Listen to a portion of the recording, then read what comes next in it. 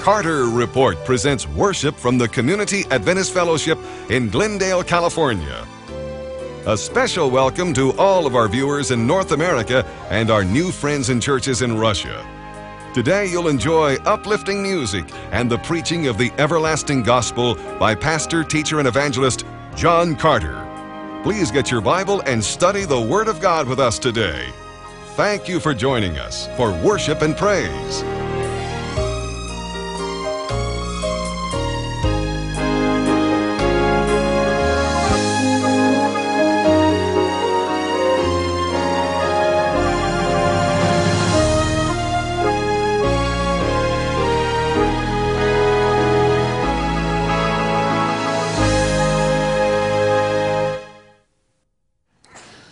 Today, as we continue our studies of the book of Revelation, we're going to turn to Revelation chapter 10. For thousands of years, Jewish believers and Christian believers have asked the question, how long is it going to go on for? How long is there going to be suffering? How long is the oppressor going to be free to oppress the people of God? How long will the night last until we have the beautiful rays of daybreak? It has been said by one philosopher, and rightly so, that there is no greater hell conceivable than the hell of an unending human existence. Life with pain and suffering is fine when you're 20, but when the years go by and afflictions come, it has been said we could not imagine a greater hell than the hell of an unending human existence. This chapter today answers the question, how long? This chapter also gives the description of the final proclamation of the gospel message. It also describes the most amazing of all mysteries. The word mystery is mentioned a number of times in the Bible. This chapter talks about the greatest of mysteries, and it describes the little book that must be eaten. And today we are going to offer to every person sitting here in the church, listening to the Word of God, we're going to offer to every person the little book that must be eaten. Please turn with me to Revelation chapter 10, and I want you to notice verse 1 to start with, because we are going to read every verse in this marvelous chapter. Revelation chapter 10, verse 1. And I saw still another mighty angel coming down from heaven, clothed with a cloud, glory. And a rainbow was on his head. What does the rainbow stand for? Hope, promise. It tells us that the God who speaks is always trustworthy, and he never breaks his word. The symbol of the covenant is a very beautiful symbol, because it tells us that God is altogether worthy of our trust. He will not forsake you. He will not let you down, but he is worthy of your trust. And a rainbow was on his head. His face was like the sun, full of glory. And his feet, and it would include the legs, like pillars of fire. And the question is, who is this person? And it appears from a comparison with other texts of the Bible that this is a description of Jesus Christ, the triumphant Lord. And he comes down from glory, and the Bible tells us he comes with a little book. And that little book contains a message for the entire human race. And it is a message for you and for me today. Would you please notice verse 2? And he had a little book open in his hand. Notice that. He had a little book open in his hand, and he set his right foot on the sea and his left foot on the land, and cried with a loud voice as when a lion roars. And when he cried out, 7 thunders uttered their voices. The question is, what is the little book? Now today, from my study, I may differ with some old traditional views. Please forgive me. I'm going to suggest at the outset that this little book is the final revelation of God's last message to a perishing world. I'm going to suggest that the little book which is open in the hand of Jesus contains God's last message to planet Earth and parallels Revelation chapter 14, verses 6 to 12. And you folks don't need to turn to that text, because that is the message of the 3 angels, which is God's last message to the world. It has been suggested by some commentators that this little book is the book of Daniel. But I would suggest to you that even though this little book contains the great message of the book of Daniel, it is more than the book of Daniel. It is the very synopsis of God's last message to the inhabitants of planet Earth. And it is a little book which is opened. It contains the sum and the substance of the plan of redemption. And listen to what one commentator said, friend, because it is important. He said, that only is the true gospel which can be explained in a minute to one drifting into eternity. It is a little book, because that only is the true gospel which can be explained in a minute to one drifting into eternity. And while the Bible is filled with tremendously important information, there is some information which is more important than anything else, and that is the message of the love of God and that Christ died for the ungodly. Amen. I want you folks to know this today. If you really want to know what is important, what is really important, think of your last moment on this earth and think what you will be holding on to in that last brief moment of time. I have talked to all sorts of people who were wonderful theologians and who knew a great deal about Scripture, knew all about the prophecies, but I know one thing: when time comes for them to die, they are interested in a little book. The brief message of the love of God that tells me that Christ died for the ungodly, and I am saved and safe if I rely upon Him for salvation.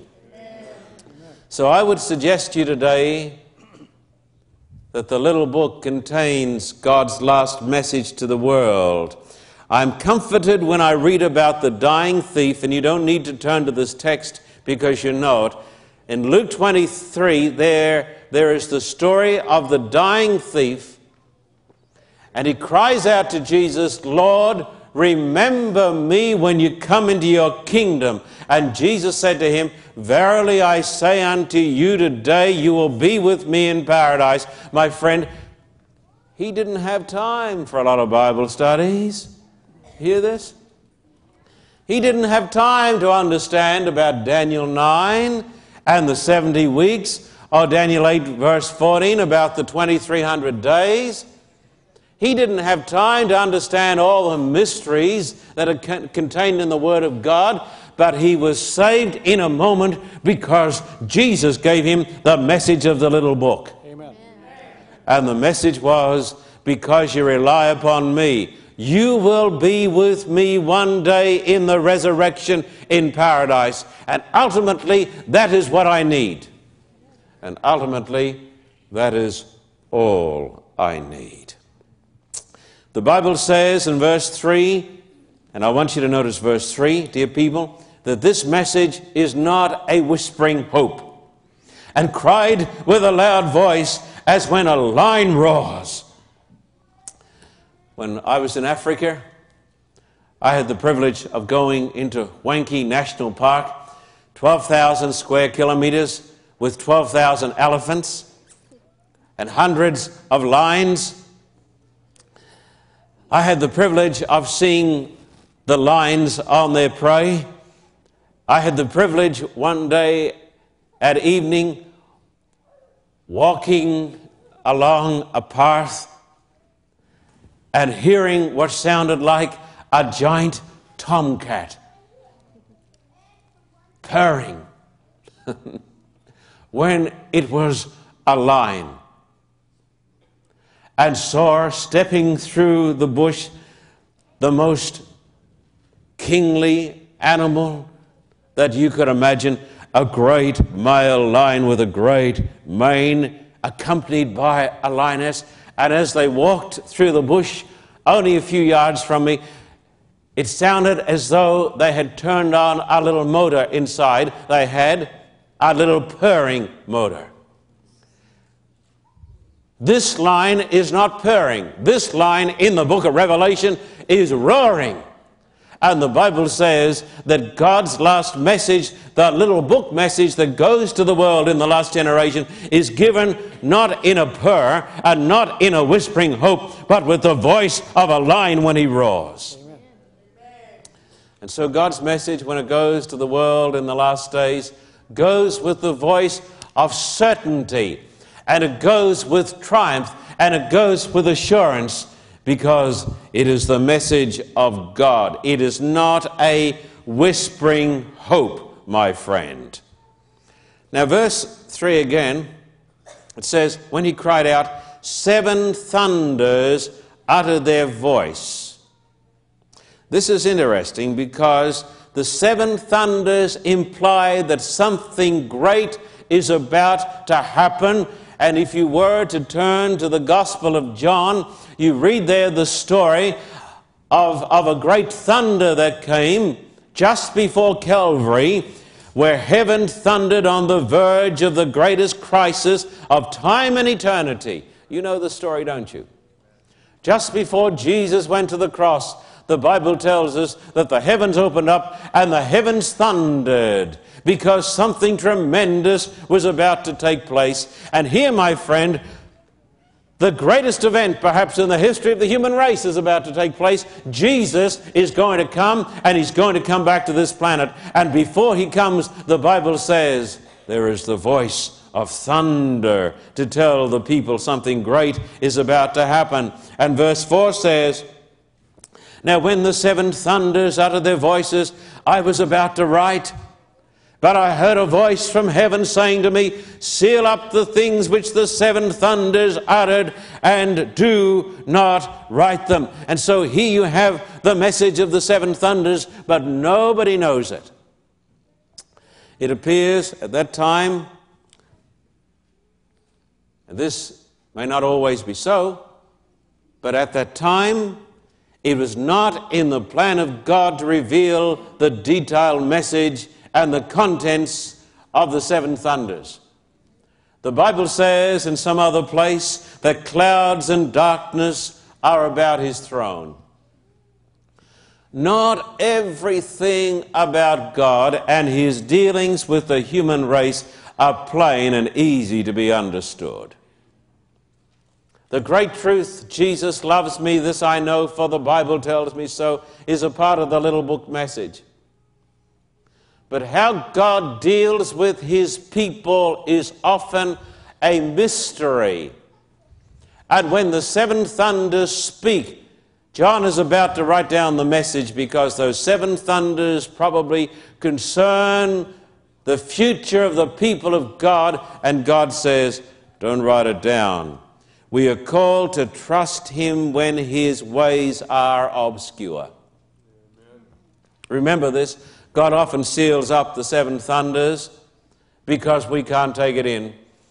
Ellen White, whom we believe had the gift of prophecy, wrote in the book Desire of Ages a magnificent statement. She said, God never leads his children other than they would choose to be led, if they could see the end from the beginning and discern the glory of the purpose that they are fulfilling as co-workers with Him. God never leads His children other than they would choose to be led. When you and I get home to glory land, my friend, and we look back over the trials of this life and we see awful things that happen to us, we will say, God, knowing everything as I do now, I would not have chosen that it should be any different way. And so the Bible tells us that there are 7 thunders, but they are sealed up in the providence of God. But we can be sure of one thing, even though we do not know the future, we do not know what the future holds, thank God we know who holds the future. Amen. And so we can trust the future and the message of the 7 thunders in the hands of Almighty God. Verse 5 and 6, please read it with me. Verse 5 and 6, and the angel whom I saw standing on the sea and on the land lifted up his hand to heaven and swore by him who lives forever and ever, who created heaven and the things that are in it, the earth and the things that are in it, and the sea and the things that are in it, that there should be delay no longer. The old King James Version says that there should be time no longer. This is a more accurate translation. The great message from Revelation chapter 10 is this, that there comes a time in the history of the world when God says, enough is enough. And there is going to be no longer delay, but God is going to consummate the plan of redemption. Now, I want you to keep your finger there, and I want you to come to a parallel passage over here in Daniel chapter 12 and verse 6 and 7, because this book is largely based on the book of Daniel.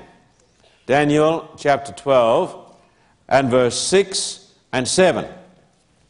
And here you come to the last book, or the last chapter of the book of Daniel, that concerns the last days, the time of the end. And I'd like you, please, if you don't mind, to turn to this passage. Verse 5. Then I, Daniel, looked, and there stood 2 others, one on this river bank and the other on that river bank. And one said to the man clothed in linen, who was above the waters of the river, how long shall the fulfillment of these wonders be? That is the question that is echoed through Scripture. In Daniel chapter 8, how long? You read other passages, how long? In the book of Revelation, you read, how long? This is the cry of David in the book of Psalms, how long, Lord? Don't you sometimes wonder yourself, how long?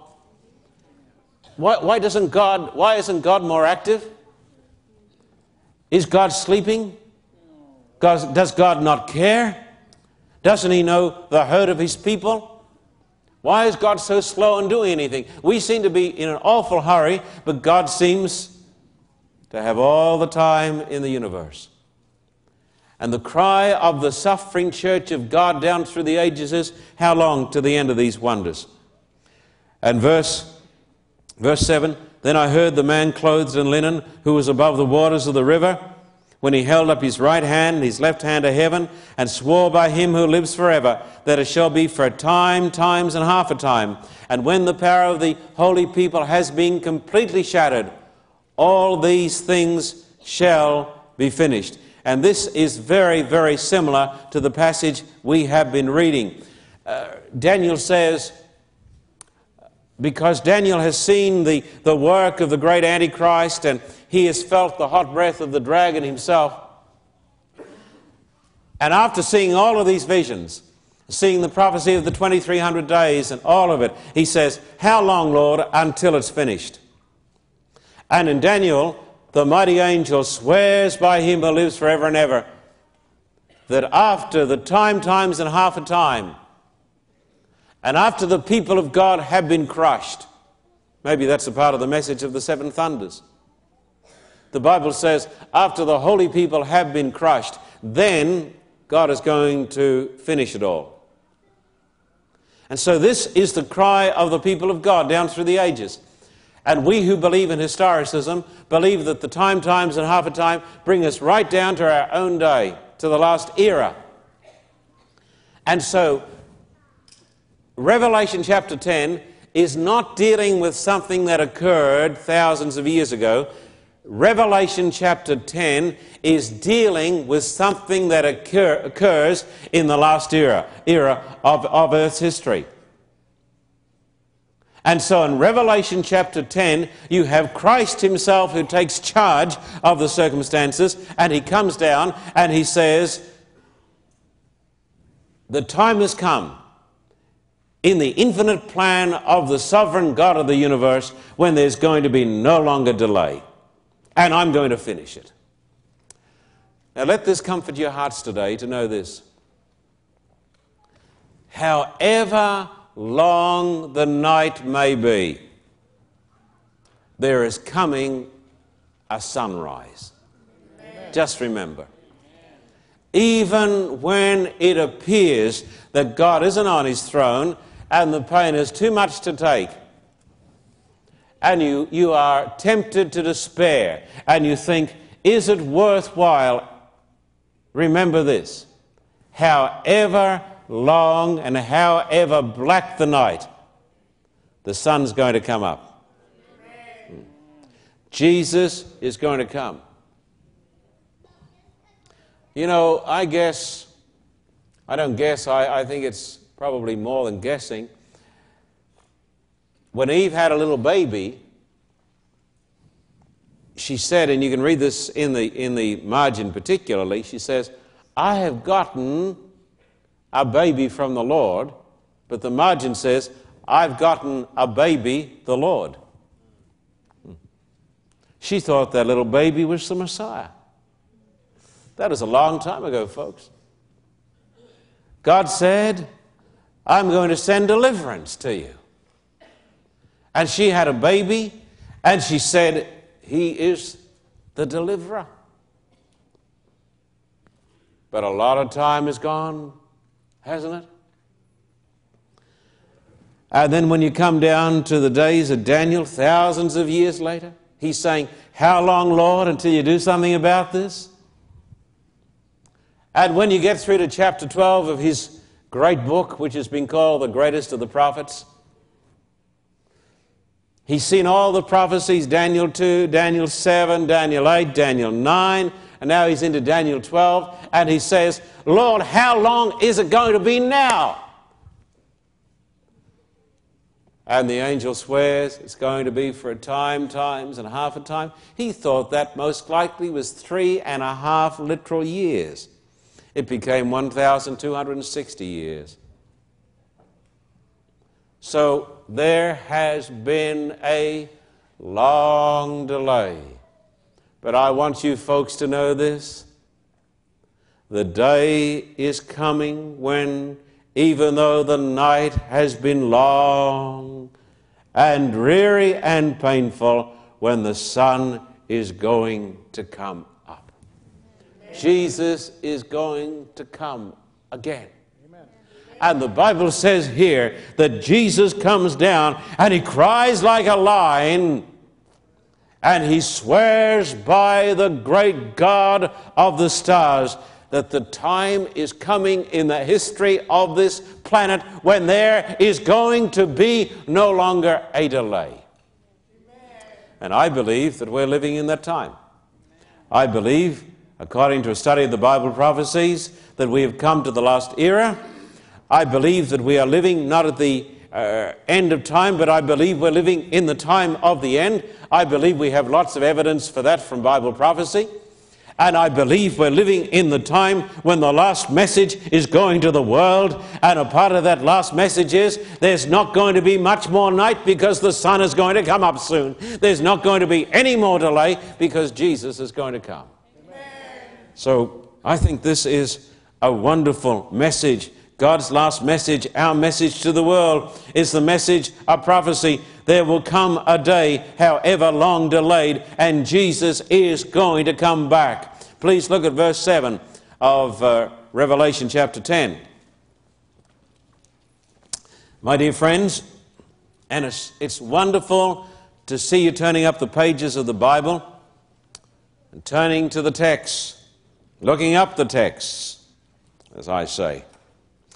Verse 7. I'll come to verse 6. And swore by him who lives forever and ever, who created heaven and the things that are in it, the earth and the things that are in it, the sea and the things that are in it, that there should be delay no longer.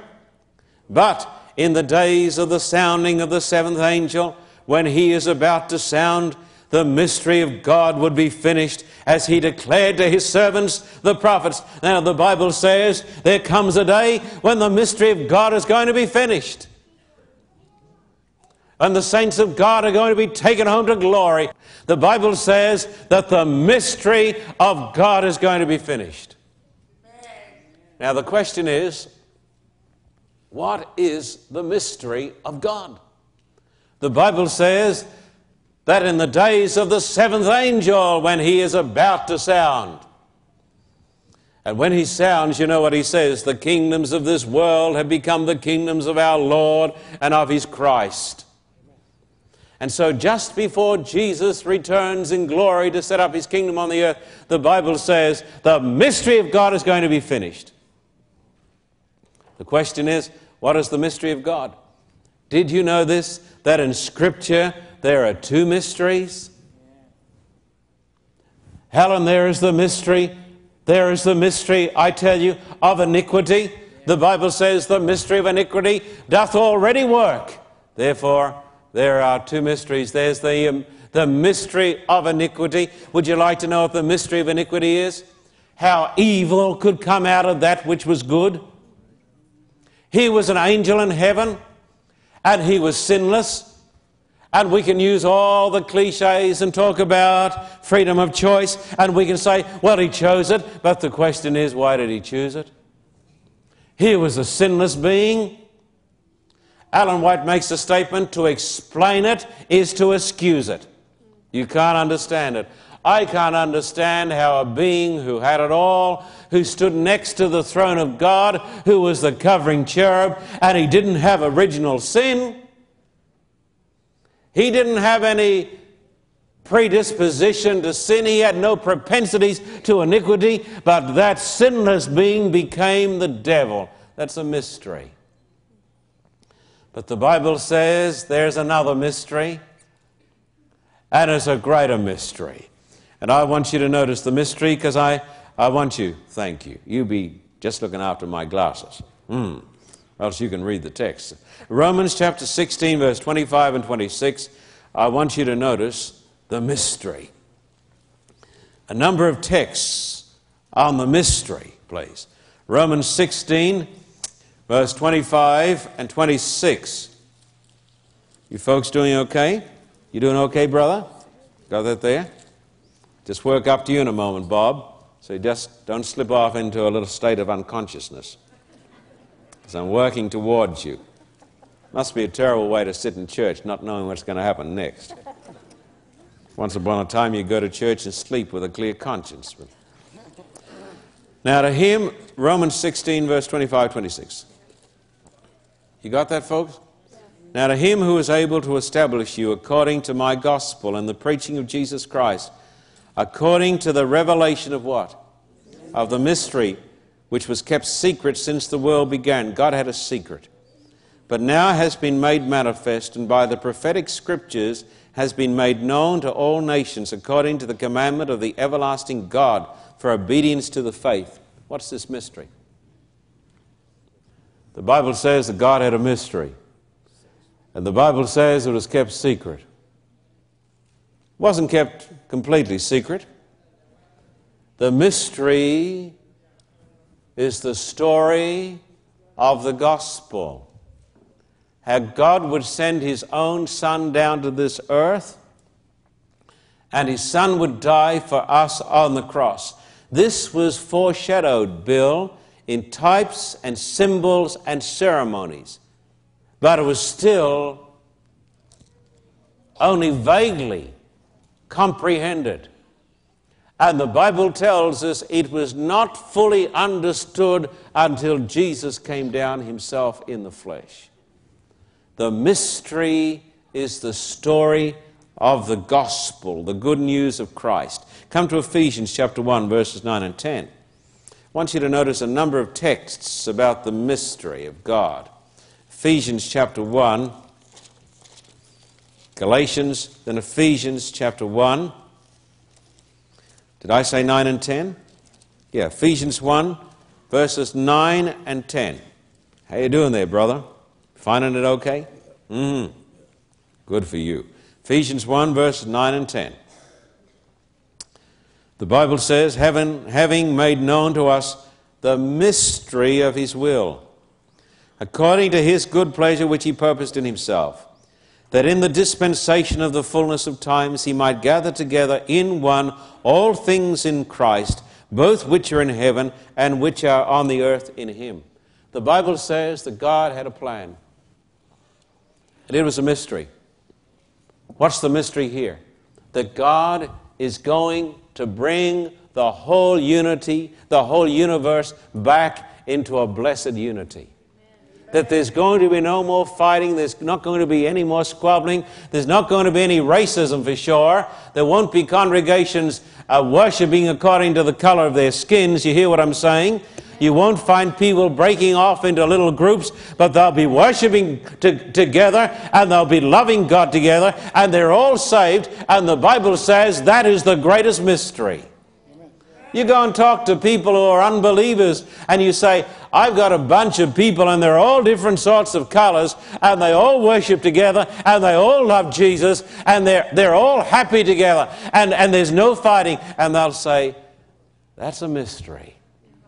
It's the mystery of the marvelous grace of God. Come now to Colossians 1, 25 to 28. Over a little further, Colossians chapter 1, verse 25 to 28. Did you know this word mystery was mentioned so often? Colossians 1, verse 25 to 28. Of which I became a minister, according to the stewardship from God which was given to me for you, to fulfill the word of God, the mystery which has been hidden from ages and from generations, but now has been revealed to his saints, to whom God willed to make known what are the riches of the glory of this mystery among the Gentiles. It's a mystery to the Gentiles. But my friend, it says that this mystery was to be revealed to the Gentiles, which is Christ in you, the hope of glory. Him we preach, warning every man and teaching every man in all wisdom, that we may present every man perfect in Christ Jesus. The Bible says that God had a mystery. This mystery was hidden to the world, and it is the mystery how Christ, the living God, can come and live in this heart of mine, and how God, by his grace, can bring good out of evil. There's the other mystery that we spoke about. The first one was evil out of good. That's the mystery of iniquity. But God has a mystery, and his mystery is how the gospel can bring something good out of this sinner. That's the mystery of God. Good out of evil. Wonderful. Come to Colossians 4 and verse 3. Colossians chapter 4 and verse 3. Colossians chapter 4, verse 3. Meanwhile, praying also for us, that God would open to us a door for the word, to speak the mystery of Christ, for which I am also in chains. The mystery of Christ is the gospel. 1 Timothy chapter 3 now, verse 16. This is a great definition now of the mystery of God. In 1 Timothy chapter 3 and verse 16. 1 Timothy, 3rd chapter and verse 16. Got this, folks? Okay, it says, and without controversy, great is the mystery of what? So the Bible talks about the mystery of iniquity, but here is the mystery of what? The mystery of godliness. And read on and notice in the Bible what the mystery of godliness is. God was manifested in the flesh, justified in the Spirit, seen by angels, preached among the Gentiles, believed on in the world, received up into glory. That's the mystery of God. And the Bible says that the day comes, and this is the day in which we're living, when God says there's going to be no more delay, but the mystery of God is going to be finished. God is going to finish the work of the gospel, and He's going to come and He's going to save His people and deliver them into His kingdom. No longer delay is the message of Revelation 10. Amen. With you, I spent a little time on Wednesday watching the funeral of the ex-president of the United States, Richard Milhous Nixon, who, of course, suffered vilification over Watergate. I was impressed by the words of Dr. Billy Graham. Dr. Billy Graham didn't say, "Here lies a sinless man, and because he made no mistakes and had no sins, he's now going to go to heaven." Dr. Billy Graham did something that touched my heart. Dr. Billy Graham spoke about the hymn, Amazing Grace. Amen. He said, you know who the man was who wrote Amazing Grace? You know who he was? He was a man who kept slaves. And he was not a very nice man. But he came to know Christ, and Christ changed him completely. You see, there is hope for slave owners. Hear this? Say amen to that. Amen. There's hope for slave owners. There's hope for profligates. There's hope for liars. There's hope for murderers. There's hope for cheats. And there's hope for every type of sinner. There's hope for people even who are involved in Watergate. And then Dr. Billy Graham quoted the hymn, Amazing Grace, how sweet the sound that saved a wretch like me. That's the message of the gospel. I want you to know today, the Bible says that Jesus came into the world to save sinners. People say, but that person hasn't got the right to go to heaven. But neither have you. Neither have I. The General Conference President, my friend Elder Falkenberg, hasn't got the right to go to heaven. He's not good enough. He's too great a sinner. We're all great sinners, but Jesus died for sinners. Amen. That's the message of the book. How sweet the sound. How sweet the sound. How wonderful the sound. Amazing grace, how sweet the sound that saved a wretch like me. I once was lost, but now am found. I was blind, but now I see. And of course, he got rid of his slaves when he saw too, didn't he? Look at Revelation 10 and verse 7. Revelation 10 verse 7. But in the days of the sounding of the seventh angel, when he is about to sound, the mystery of God would be finished. That's the gospel. As he declared to his servants, the prophets. Then the voice which I heard from heaven spoke to me again and said, this is verse 8, Go take the little book which is open in the hand of the angel who stands on the sea and on the earth. Now, I want you to just pause for a moment. Remember when we studied Revelation chapter 5 about the great big book that was sealed with the 7 seals? And the voice was heard saying, Who is worthy to open the book? And no man is found worthy. And John weeps much because no one is found worthy to open the book or to loose the 7 seals thereof. But then there is someone who is found worthy. Only one person in the universe is found worthy to take that book, and that is the Lamb of God. And it says the Lion of the tribe of Judah has prevailed to open the book and to take it. But this is a different book. This is a different book. Because if you notice the next verse, you notice who can take it. Notice verse Verse 9. And I went to the angel and said to him, give me the little book. And he said, take and eat it. My friend, this little book is not for the line of the tribe of Judah. This is not for the sinless one. This little book is for the sinner. And it's a little book. It's a book small enough for a little child. It's like your little book. Just a little book. It's a little book, and it's not designated just for the conqueror. It is a book, my friend, for the sinner. And so John, as the representative of all of us, goes and he takes the book. What is the book? God's last message to the human race. Certainly it contains some of the wonderful revelations of the prophecies, but primarily it is the message of the grace of God. It is the everlasting gospel. Amen. So I went to the angel and said to him, give me the little book. And he said, take and eat it. Take and eat it. Now listen, I want you to think about this. If you want to be a Christian, take and eat it. Now, if you're the sort of person who comes to church and this is entertainment, well, that's fine. You're welcome. I don't mind what reason you come to church.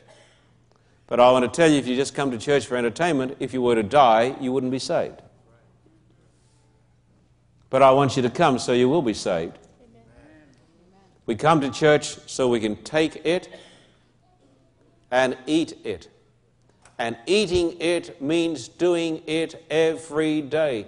You say to me, Pastor Carter, you don't know what my schedule is. Yes, I do. Probably less than mine. I've got to eat it.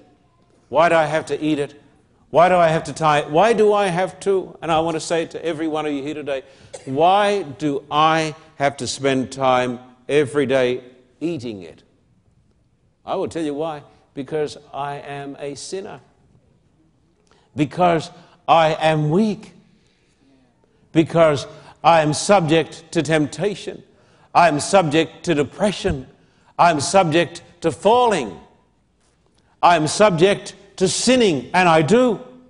The Bible says there is no man on the face of the earth who doesn't sin. And if you say, I've never sinned and I don't sin, that's just another one you've done. None are so blind as those who believe that they are sinless, or harder to live with. I must take the little book. Now, you may be so strong, you may be stronger in your eyes than anybody else. Therefore, you don't need to read the little book. You don't need to take the little book every day. You may be so strong, I say, God bless you, but God open your eyes for your delusion. You and I need to take the little book, and we need to eat it. Now, read on. Take and eat it, and it'll make your stomach bitter, but it'll be as sweet as honey in your mouth. And I took the little book out of the angel's hand and ate it, and it was sweet as honey in my mouth. And when I'd eaten it, my stomach became bitter. I wonder, what is it talking about? There's no question in my mind this has an application to the great disappointment of 1844, but I believe it includes much more than that. This is a description of the gospel and the results of eating the gospel. Let me read to you from one famous commentator. Sweeter than honey, hear that? Sweeter than honey is the gospel, because it tells of sins forgiven, guilt removed, everlasting righteousness imputed, a sure title to the skies, and the earnest of the sanctifying Spirit, the guarantor and pledge of the coming inheritance. Sweet. How sweet the name of Jesus sounds in our believer's ear. The gospel is sweet. On Thursday, I had someone call me from Ventura.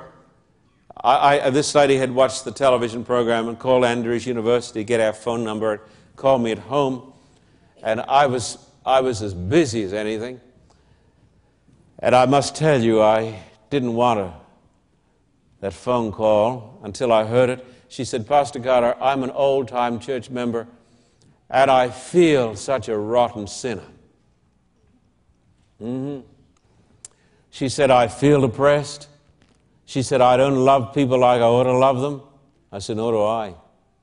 And she said, you don't? But you're on television. She said, you don't love them? No. She said, I don't feel that I'm good enough. I said, you know why you feel you're not good enough? She said, why? I said, because you're not.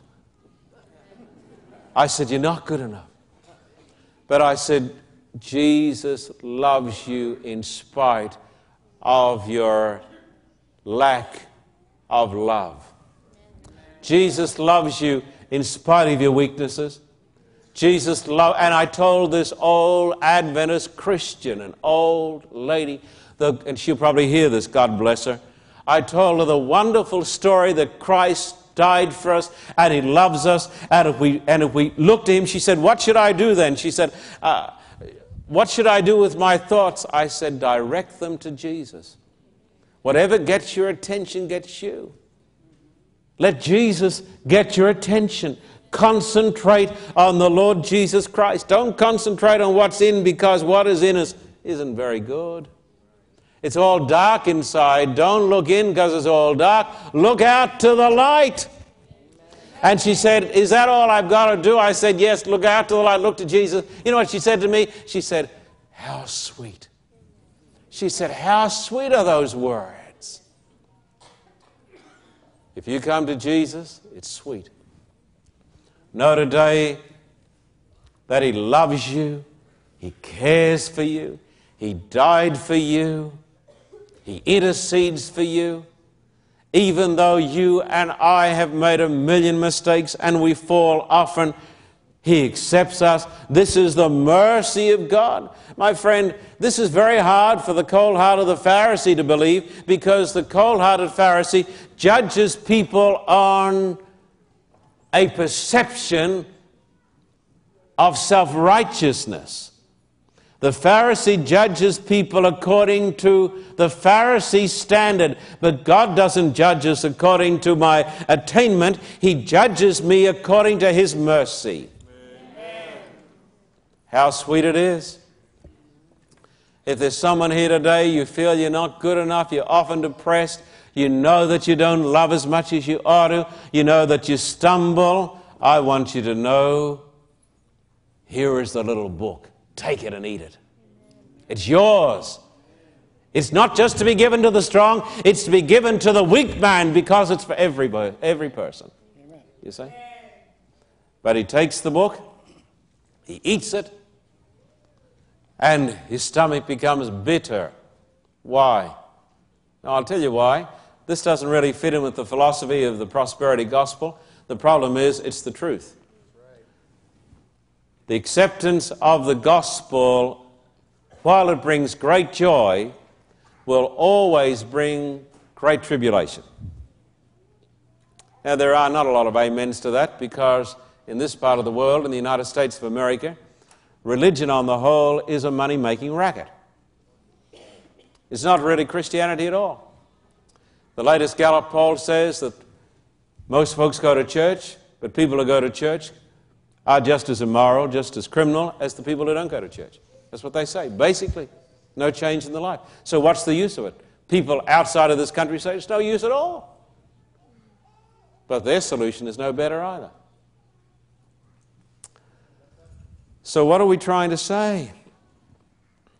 We're saying this, that there is a true gospel and there is a false gospel. The acceptance of the true gospel does not guarantee your financial success. We do not say to you today when we take up the offering, give a great offering and God will give you a Cadillac, because that's a lie. We know that isn't true. We believe that God is going to bless you. He will bless you. That is true. Bring all the tithes into the storehouse and I'll pour out so much blessing there won't be room enough to receive it. That is true. But the Bible says, Jesus said, he who follows me will receive houses and lands and brothers and sisters with tribulation. That's what he says. So, what happens when the true gospel is preached? Listen to this revelation. The preaching of the true gospel always leads to controversy and contention, and that always leads to persecution. Listen, because this is a hard saying. I wish it said, take the little book and eat it, and it'll be sweet in your mouth and doubly sweet in your stomach. It doesn't say that. The Bible says, when the true gospel of Jesus is preached, there'll always be trouble. If you belong to a church or a congregation and there's never any trouble and it's all sweetness and light, it is because you're not preaching the true gospel. The true gospel always results in bitterness, sometime or the other. It was true with our Lord. It was true with all of the saints. It was true in our church in 1888 when Jones and Wagner came with the gospel of righteousness by faith. They were persecuted and hated by other ministers. John Wesley, the great Anglican minister, started out preaching, and when he started to preach, he was vilified, thrown in the river, stoned, kicked and beaten. My wife Beverly, when she was a girl of 16, accepted the gospel on a station or a ranch in the outback of Australia, was driven out of her home by her parents, who have somewhat become reconciled. The true gospel always brings sweetness and bitterness, sweet and sour. The poet said, must I be carried to the skies on flowery beds of ease, while others fought to win the prize and sailed through bloody seas. I've had people come to me, even people who ought to know better, ministers, and they say, but is there trouble sometimes when you preach? Yes. Oh, that's dreadful. No, it's what the Bible teaches. I expect in Nizhny Novgorod this year that there'll be real trouble. So we go somewhat, not fearfully, but we go with expectation of trouble. When the gospel is preached, there's sweetness, but also bitterness. Ellen White said, and this is a great statement, fellowship with Christ is the greatest honor that heaven can bestow. Fellowship with Christ. Notice verse 11, because this is the message to his last day church. Verse 11. Revelation 10, verse 11. And he said, you must prophesy again. Other translations say, you must prophesy before. You must prophesy again before many peoples, nations, and tongues and kings. What is the message of God to the church? What is, I ask you, the mission of the church? Let me ask you, what is the mission of the church? Prophesy again. Preach again. It was preached in the days of the apostles. And that started the great Christian movement. But here you come to the last era in the history of the world, and God says, no rest for the church, no sleep. You must prophesy again. And it is a worldwide commission before many peoples, nations, and tongues and people. So, what is God's plan for the church? To take the little book. It's for every person. To be comforted by the truth. We've come to the era when there's no more delay. And thirdly, to share the little book with every nation, kindred, tongue, and people. Let me make this appeal to you today. Let me make it with my heart. One of the problems we do face in this wonderful land is that there is so much religion that many of us become immunized to the real thing. Did you know that? In many ways, it is far better to be brought up in an atheistic society like Russia, or even Australia, which is partially atheistic, than here, where almost everybody believes in God. Because what is offered here as Christianity on the whole is fraudulent. And we hear enough about it on television and in church. We hear enough of the terms Jesus, God, grace, mercy, forgiveness, and heaven. We hear enough about it so that we become inoculated. And when the real thing comes along, we can't distinguish from the counterfeit. We can't tell the difference. Far better to be brought up in communism than to be brought up in a system where there is spurious religion everywhere. So what is true Christianity? Take the little book. Now maybe you can't take the big book because there's too much there. You don't have enough time. You can't work it out. But you can take the little book. And the little book has a little message. Believe on the Lord Jesus Christ. What must I do to be saved? Believe on the Lord Jesus Christ.